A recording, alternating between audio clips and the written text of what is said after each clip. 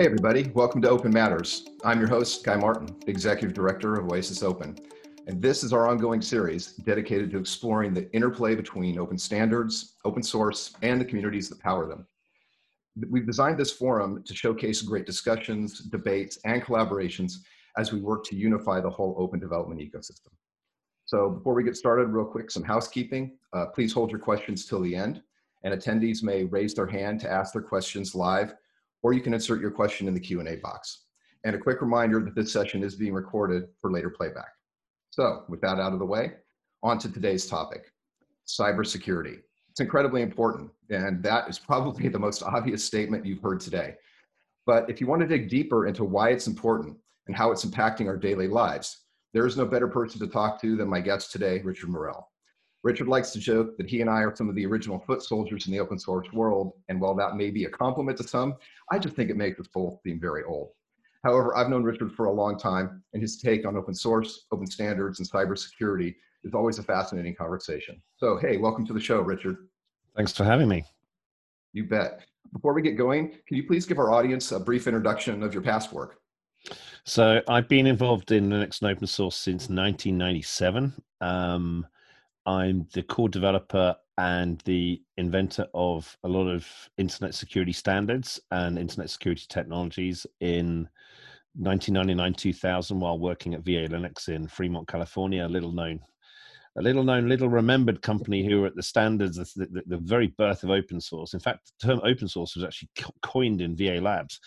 I invented a technology called SmoothWall, which now protects almost every single school in 50 states across America, and every single school, college, university, prison, police station across the UK, the Royal Flying Doctor Service in Australia, and it's about 2.6 billion users per day rely on SmoothWall to do internet content filtering and security, and that's all based around Linux and open source. 15-year veteran of Linux Care and Red Hat, where we work together, and I sit on various foundations and bodies across the UK and Europe, and I've worked with the likes of Department of Homeland Security, the US National Security Agency, worked up on Pennsylvania Avenue with most three-letter US government departments, talking to them about how to keep themselves safe, and usually being ignored in the process till the bomb goes off, basically. Yeah, well. And I always say you're the 007 of security, right? There's stuff you could tell me, but then you'd have to kill me. So, well, I'm shaking, not stirred, but I'm alcohol free. So, yeah. Very good, very good. Well, welcome, Richard. So let's get started. I mentioned a moment ago, there probably isn't a single person who would say cybersecurity is not important. But how do you think its importance has changed, if at all, in this current world we live in? We're going through with COVID, where our lives are increasingly online, and all sorts of activities that we really probably hadn't planned to be this technology intensive, like schooling, like you mentioned, are now a big deal. So how do you think that's affects security? I had this conversation with the Times newspaper in London a few weeks ago, where I reminded them that 25 years ago, we were all connected via PC anywhere. We would dial into a rack of modems, and there was no thing of security. It was just, are you who you say you are? But now we're living in a world where we're always on. We're connected by multiple devices on IP addresses at our home, IP addresses in our cars and our mobile devices. And we need to be able to trust the governance and the standards that are behind those devices, the services that are providing the proliferation of services and technologies and those application programming interfaces that we rely on. And as we've grown in the technology arena, a lot of the standards that came out of Stanford University, that came out of Purdue in the 1970s and 80s around Unix, that now form the proliferation, the backbone, the world marches on Linux and open source. Microsoft have made huge inroads now in the last 9 years to really start understanding how to embrace open source technologies, and a huge important partner of what we do in the open source space. But as we talk about things like classroom technologies in COVID, and you look at the inroads that companies like Google have made with Google Classrooms, the ability to put a Chromebook into children's hands, where they have a secure encrypted desktop experience, where they have a tunneled connection back to their high school, where they can pull off their timetable information, where they can do collaborative learning. All of this stuff relies on sockets, and all those sockets have to be secured. And all that technology is protected by stuff that we have developed in the open source community over the last 2 decades. So things like OpenSSL, the clue is in the word open. It's not developed by a company where there is anyone paying these guys salaries. We used to joke back in the day that the internet was powered by two guys called Steve and Dave who did DNS. We haven't really moved on very much to the fact that the people who are at the center of securing the user experience of people who are grasping devices, whether that's a tablet, whether that's a mobile phone, whether it's a laptop, are still enshrined in a very organized, secure schema where you trust the page that you land on, where your authentication for the session that you're logged into is using open source standards at the back end to do all of that authentication, to be able to say, I am who I say I am, and I am really connected to this Zoom channel, that I'm not some guy in Nigeria trying to sell you a truckload of million dollar bills. Right, right. Yeah, I mean, it is interesting how that sort of has changed everything, but I like to say sometimes it's back to the future. When I took this role, I know a lot of people in our open source world were kind of like, that seems like a strange place to go to do standards, and how does that fit with open source? And I said, actually, you look at the genesis of everything you just described, it's based on standards with Sure. open source implementation. So, I mean, Sure. I think it's a natural play. So to that, it actually feeds into kind of my next question. With that, what do you think the role of standards and open source is, either individually or collectively, in cybersecurity today? So let's take a left turn slightly on that question. If you look at, in the US, you've got NIST, National Institute of Science and Technology, who have been absolutely critical to understanding how we tie down the actual physical instances of the services that technology run on. That if it wasn't for the innovation that came out of the open source security, the basis for the decisions that we've made over the last 12 and 13 years with SE Linux being security enhanced, and it's the ability to tie down and lock down services, to have governance policies which allow you to be able to have enshrined controls about the things that you're running on your server instances.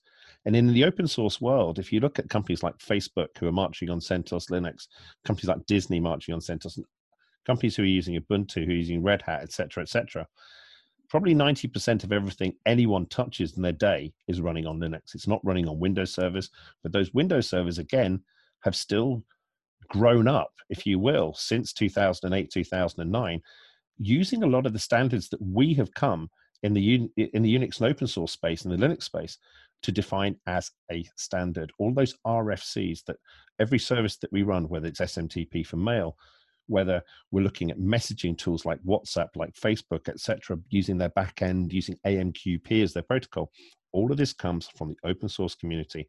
And there's a reliance on millions of pairs of eyes to be able to look at that backend code so that those code maintainers can actually physically do their releases, understanding not just the threats, but also the opportunities. And part of security is about innovation. Now, when we innovate, we have to be able to innovate securely. And in the last 7 or 8 years, we've moved away from having bare metal Linux servers to using things like cloud, where we have hypervisors, where we have services running in containerized environments, miniaturized Linux environments. And contrary to popular belief, a container isn't just a zip file with a JSON descriptor. These are things that people are building their careers and their ambitions around. Right. Yeah. Docker isn't just a zip file and a JSON descriptor. I like that. Yeah, that's a great way of looking at it. And here at Oasis, I think as I've sort of really gotten embedded here in my role, I see cybersecurity and trust are really, really big components of what we do. For example, our Open Cybersecurity Alliance (OCA), or even Baseline, a protocol for verifying blockchain transactions, where you don't leave any data on chain. What do you think is missing in today's current landscape of standards or open source around security? So you've talked about what's great. What do you think is missing? So you mentioned blockchain, and blockchain has been heralded as this new opportunity to be able to do distributed proper computing. But one of the problems is that as we start to innovate, a lot of the things that we do get hijacked by people who mean well. And as we start to provision these technologies, what we're starting to do is to rely on things like dashboards. So you've got companies like Splunk out there who are producing technologies which show us pretty graphs about security. They say, hey, this is your external facing interface. These are the threats that you're facing. but they're telling you what happened. They're always running in post-mortem mode because they are scraping logs. So they're telling you after the event what happened. And one of the things that's starting to really worry me, genuinely worry me, is that we do not now have people in the technology arena who have who've stood in a data center. A lot of the kids, not the kids, that's very, very condescending to say kids, because I was going to say, come on now, we can't say that. I'm nearly 50 years old. Okay, so those of us who've never taken a fold-up chair into a data center to provision a one-use server, let's put it that way, who now provision via a button. They log into they log into their GUI and they provision 100 Linux servers. They don't know what a 1U or a 2U server or a cable management system look like. One of the things that we're doing is one of the problems that we've created is the fact that if you walk into an organization such as a major US bank and you say to the CTO, can you tell me what your risk looks like? And you're met with this glazed look on his face when he says, what do you mean? Now, his understanding of risk used to be 15, 20 years ago, how many fire extinguishers he had in his server room. Did he have locked doors in his server room? And did he have a basic appreciation of Sarbanes-Oxley? That was his risk. But the problem is now he has 20 or 30 different offices around the US or around the world. He has a myriad of developers who are developing a myriad of development technologies, Python, Java, whatever it is. And he doesn't necessarily understand where they're getting all the code from.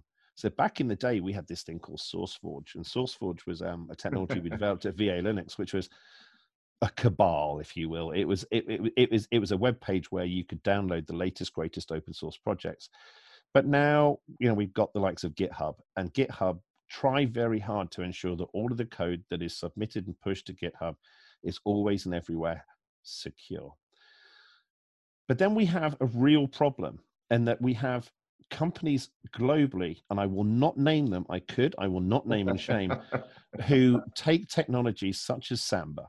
Samba is based on simple message block. It allows Linux servers or Linux devices or devices based on Linux or BSD to appear in a Windows network neighborhood or on a NAS as a file sharing implement.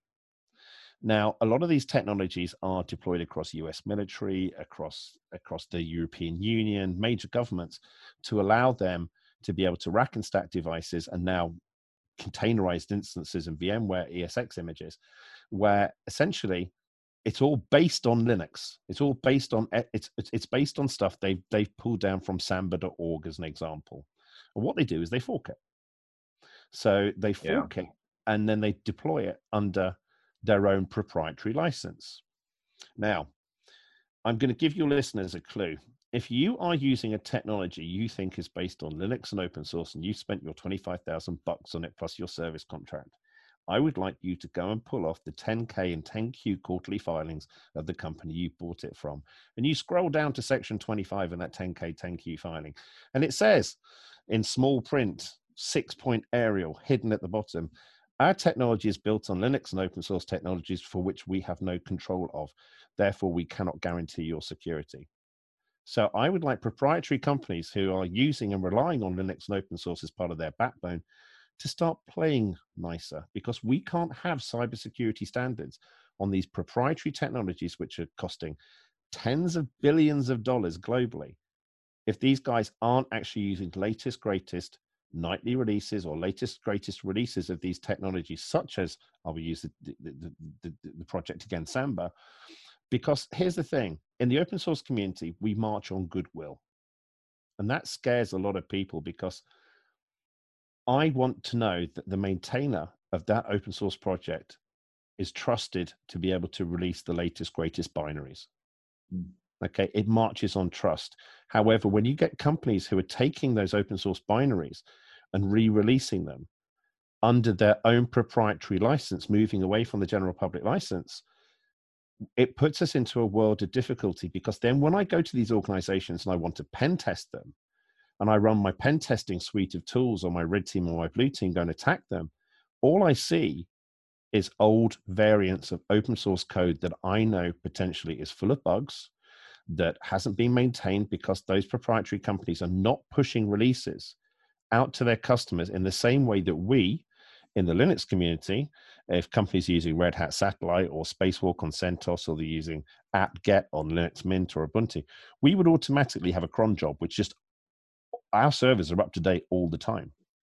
Right. But these proprietary technologies, which are built reliant on open source goodness, are not being updated and maintained. And I repeat that when you have a US naval base in Hawaii, and you have, and you know damn well that it's running a variant of Samba, which it relies on in a public-facing environment that's 3 years out of date.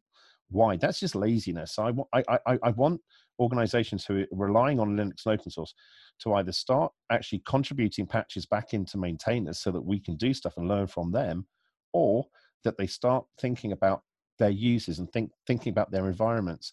Because when you walk into these environments, you say to them, how many Linux servers have you got? And they say 2,000. And you say 27,000. And they say, no, we've only got 2. And you say, no, you've got 25,000 other boxes based on Linux. They don't say Linux because they're painted red and they've got a network cable plugged into them. It's still a Linux server. It's running kernel 2. So you haven't got any standards appreciation. Yeah, exactly. And, it's actually, it's very prevalent in cybersecurity, but I think this is an endemic problem that I saw in my career in other places that shall not be named, but places that I've been where they forked things and didn't actually do a good job of being good open source citizens, because it's more than just, hey, use this open source code and get value from it. That's fantastic. But there's I think both a customer responsibility and actually a business responsibility to make sure that you're giving back so that you don't have to spend a ton of time. Usually I characterize this with CIOs and CTOs as, hey, do you want to spend a bunch of time, engineering time, if there's a P171 fix that you've got to pull back from the main line, if you've forked and you've been on that fork for 2 years, it's a huge amount of risk. So I agree with you. And I do want to get in, politics is always a strange thing, so we won't talk too much about it, but I do think that geopolitical shifts like Brexit are having an effect on open source and open standards communities. What's your take on that? So I think people are forgetting that the word open generally means transparent. I mentioned OpenSSL earlier in the interview. OpenSSL is a Scottish project. So when you have your HTTPS at the top of your page, there are 6 little guys called Jock. No, that's xenophobic. But there's a team in Scotland led by a guy called Mark Cox, who are responsible for the maintenance of OpenSSL, the project. And as we rely on OpenSSL to go to work. Okay, exactly. They're based in Scotland, which is a tartan-coloured country at the top of England, which is affected by Brexit. However, I'm European. I may live in a country which is going to be segregated from a trade perspective and from a legal perspective from the European Union, hoping to get trade deals with everyone else with little chance of getting them. However, just because of Brexit, it doesn't mean that cool bodies like Open UK, who are part of the Open Standards Initiative, aren't citizens of a global internet. And my concern is the fragmentation of standards. It's not necessarily about the diversification of technology and how we develop stuff.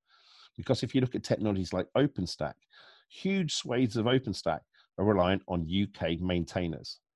Absolutely enormous parts of OpenStack are. And then the Linux kernel, you've got major universities in the UK and also organizations in the UK who are committing to the Linux kernel.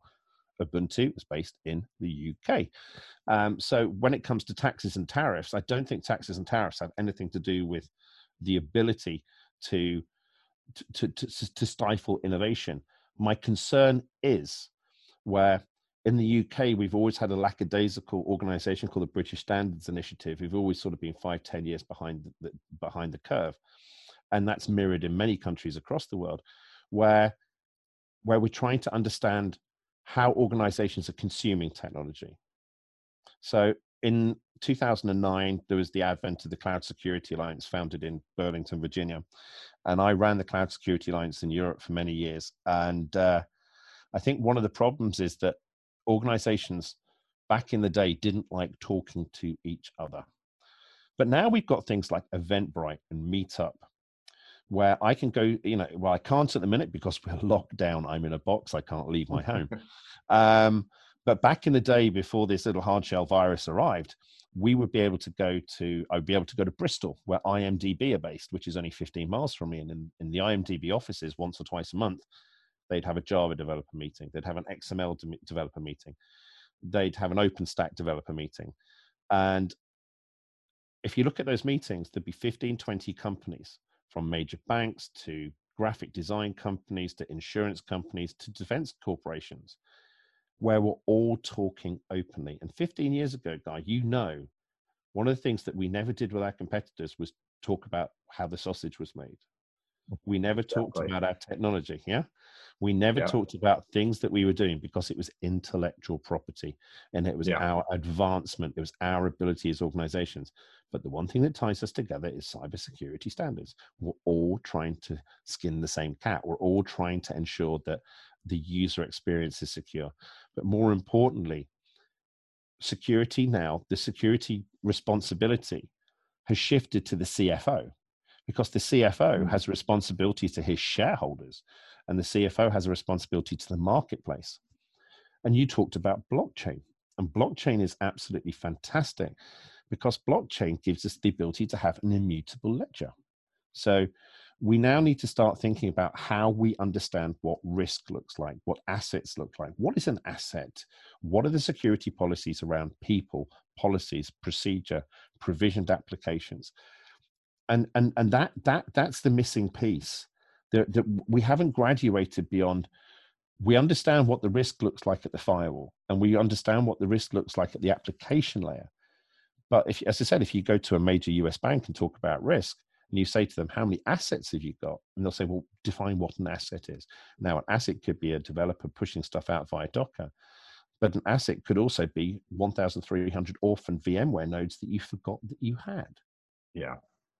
And it's understanding the fact that we are provisioning things faster and quicker than we've ever done before. And our risk appetite has changed because at the push of the button, we can provision or we can tear down cloud instances. Right.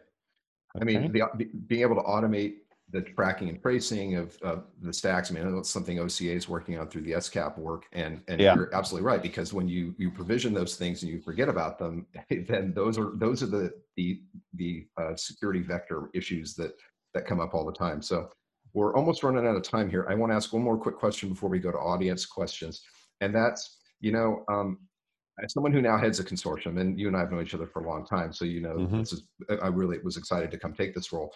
What do you think the role of organizations like Oasis is in advancing better cybersecurity, open source, or standards? I think one of the main things is opening the conversation. To be able to walk into an organization with authority and to be able to have difficult conversations with people who don't necessarily want to talk to you is one of the things that Oasis has to be able to counter. You've got to be able to talk with authority, but also it's acting as the role of an ambassador in the wider community. Yep. Now, projects get forked. We talked about that. You've got organizations across the globe now using cloud-based technologies, tearing down putting down a Linux AMI and pushing it out there onto Amazon, or deploying a Linux technology on top of Google Cloud Project. Companies are diversifying. If you walk into an average company now, they may have 7 clouds, 7 lots of security risk policies. Plus they've got on-prem, plus they may have a managed service provider network, plus they may have a partner network. Oasis enables people to be able to have those conversations, to be able to build standards, to be able to understand what your organization needs to look like, because the cloud that you have today is not the cloud you're going to own in 2 years' time. Right. Yeah, and you're absolutely right. It's being able to marshal ambition.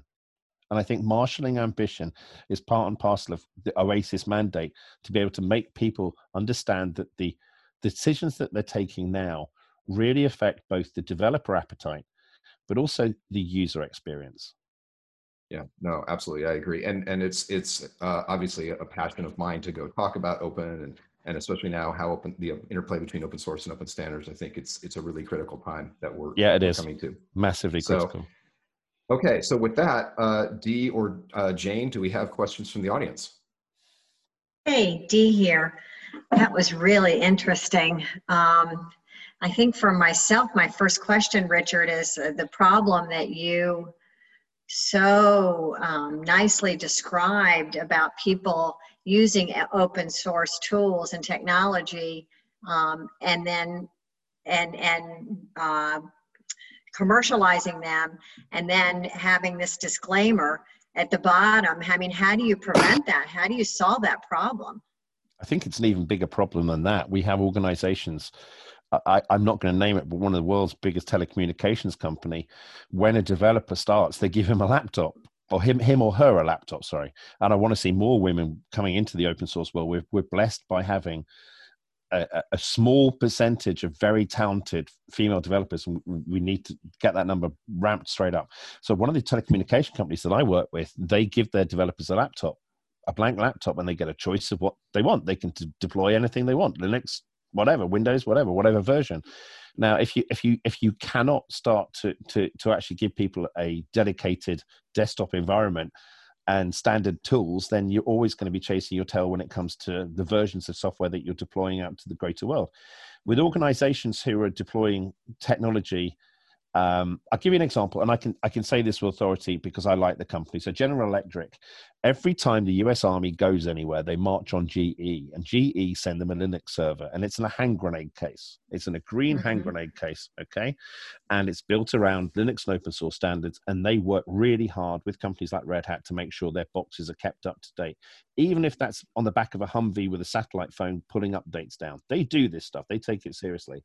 But we've got a lot of other organizations who are absolutely reliant, as I said before, on Linux and open source standards, and they are not putting back. And one of the reasons that they don't put back is that they are reticent to ship support. They don't understand how to do it. And this is going to be critical in the IoT world, when you've got dams, when you've got cruise liners, when you've got all these smart devices in IoT-enabled cars, where you've got to be able to provision updates securely over the air. And I was asked by a major global car manufacturer less than 7 months ago to head up their internet in-car experience so they could push updates to their very well-known global cars. And I said to them, how long have I got to do this? And they said 4 months. And I said, you don't know, you don't realize there's going to be a class action suit 10 years time, and I'm going to be in prison. You've got to understand that the task that, as I said, the cloud that you own today isn't the cloud that you're going to own tomorrow. Well, it's exactly the same with IoT devices, whether that's a Tesla, whether that's a Ford or a Jaguar or whatever it is. The environment you're pushing out to the car is no different to the fuel pump or the brake linings that you're going to have to support under warranty for 10 years. Now, in 10 years, technology can change massively. Now, I climb into a Tesla now, and I look at the user experience, and it's all based around Linux and open source. These guys didn't innovate. They borrowed. I was going to say stole. Borrowed technology from We influenced them, didn't we? Okay. So the GTKX user experience for the desktop with all the KD backend and all the niceties with Apache running on it, or tiny HTTP or whatever is running on it. They've got to support this stuff for 10 years. Now, if you look at the likes of Apple, they only support an iPad for 6 years, or Samsung support a tablet, their new Galaxy tabs, for 4 years. Tesla have got to support this internet-enabled device for 10 years. I welcome some information from them, how they're going to do that when projects get forked or maintainers die. Right. But at least, at least Tesla's making an effort, right, Richard? I mean, I look at Tesla, right, and a lot of the stuff, ironically, that Tesla's using is based on work that I did at Sun, that updated dashboard type stuff.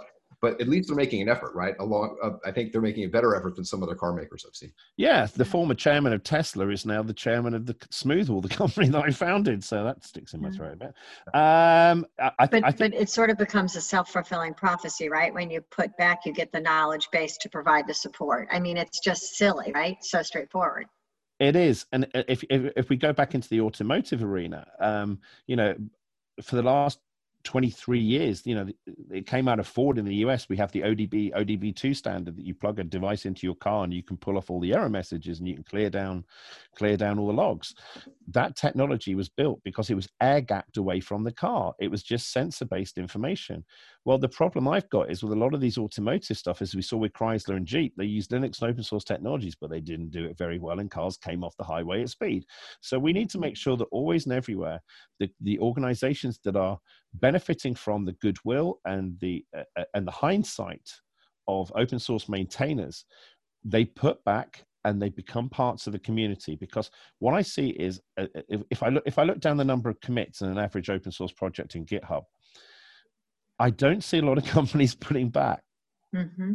I don't see a lot of upstream, bug fixes. They are benefiting from what we're doing. And they're also innovating in their own right, but they're innovating in a silo. Mm-hmm. Well, innovating in a silo doesn't help us from an open standards perspective. And there you have it, right? Dee, I know we're running really late, Dee, but do we have one more? I mean, this has been a great conversation. Yeah, let me close with this big sort of, let's take a step back, overarching question. What do we think is the next big breakthrough in improving cybersecurity overall? That's a big one. So some of the problems we tried to solve in the 2000s were things like identity access management, the ability to have open authentication for your Google account, your Facebook account, your whatever, and all the YAML goodness on the back of that. I think one of the things that we're going to have to try and solve is the proliferation of, once we've got past the running out of IPv4 addresses and we're starting to use IPv6, is trying to do better identification management of risk at speed. I talked about this with the likes of Splunk, that tells you what's happened. We need to have a better appreciation using technologies such as SOC and SIEM technologies, network providers, to be able to identify risk as it's happening so that we can have a better reactive stance. And how we do that? We commit as developers and maintainers to make sure that we get our patches out there, that we update our man files, the descriptive files that say what it is that we're doing, and also that we work better as an industry. So it's going to be the management of devices and the management of session data to be able to protect. Is it me that's logging in? Is it me logging into my online banking? Is it me that's logging into my webcam or whatever it is, or TikTok or whatever it is that I'm running? But also, I think now there is a reliance on internet-enabled devices. I have CCTV all over my property and my land, and from anywhere in the world, I can check my cameras. But I want to be able to check that I'm the only one who can check my cameras. I don't want someone else checking them. Mm-hmm. Right. Yeah. No, this has been fantastic, Richard. So one quick thing on wrap up. I know you have a lot of podcasts of your own, including security ones. So if our listeners want to know more to find out more about your work, just put my name into Google. They just throw my name into Google and they find 600,000 pages of chuff. They'll find me. Okay. And awesome. Any podcast engine, just chuck my name in and it comes up with like 300 episodes of stuff. All the fun stuff. Well, please don't listen to them when you're driving. You may fall into a coma. Oh, yeah, that would be bad. So thanks very much, Richard. So I've been speaking with Richard Morrell, senior security expert and executive, about the importance of cybersecurity in our daily lives and the impact open standards and open source have on it. So Richard, you're a great friend of mine. It's always a pleasure to chat with you personally or professionally. So I want to thank you so much for joining us today. That's lovely. Thank you for taking the time out. You bet. And all of you out there that are listening, thanks for listening today. And until next time, we'll see you here.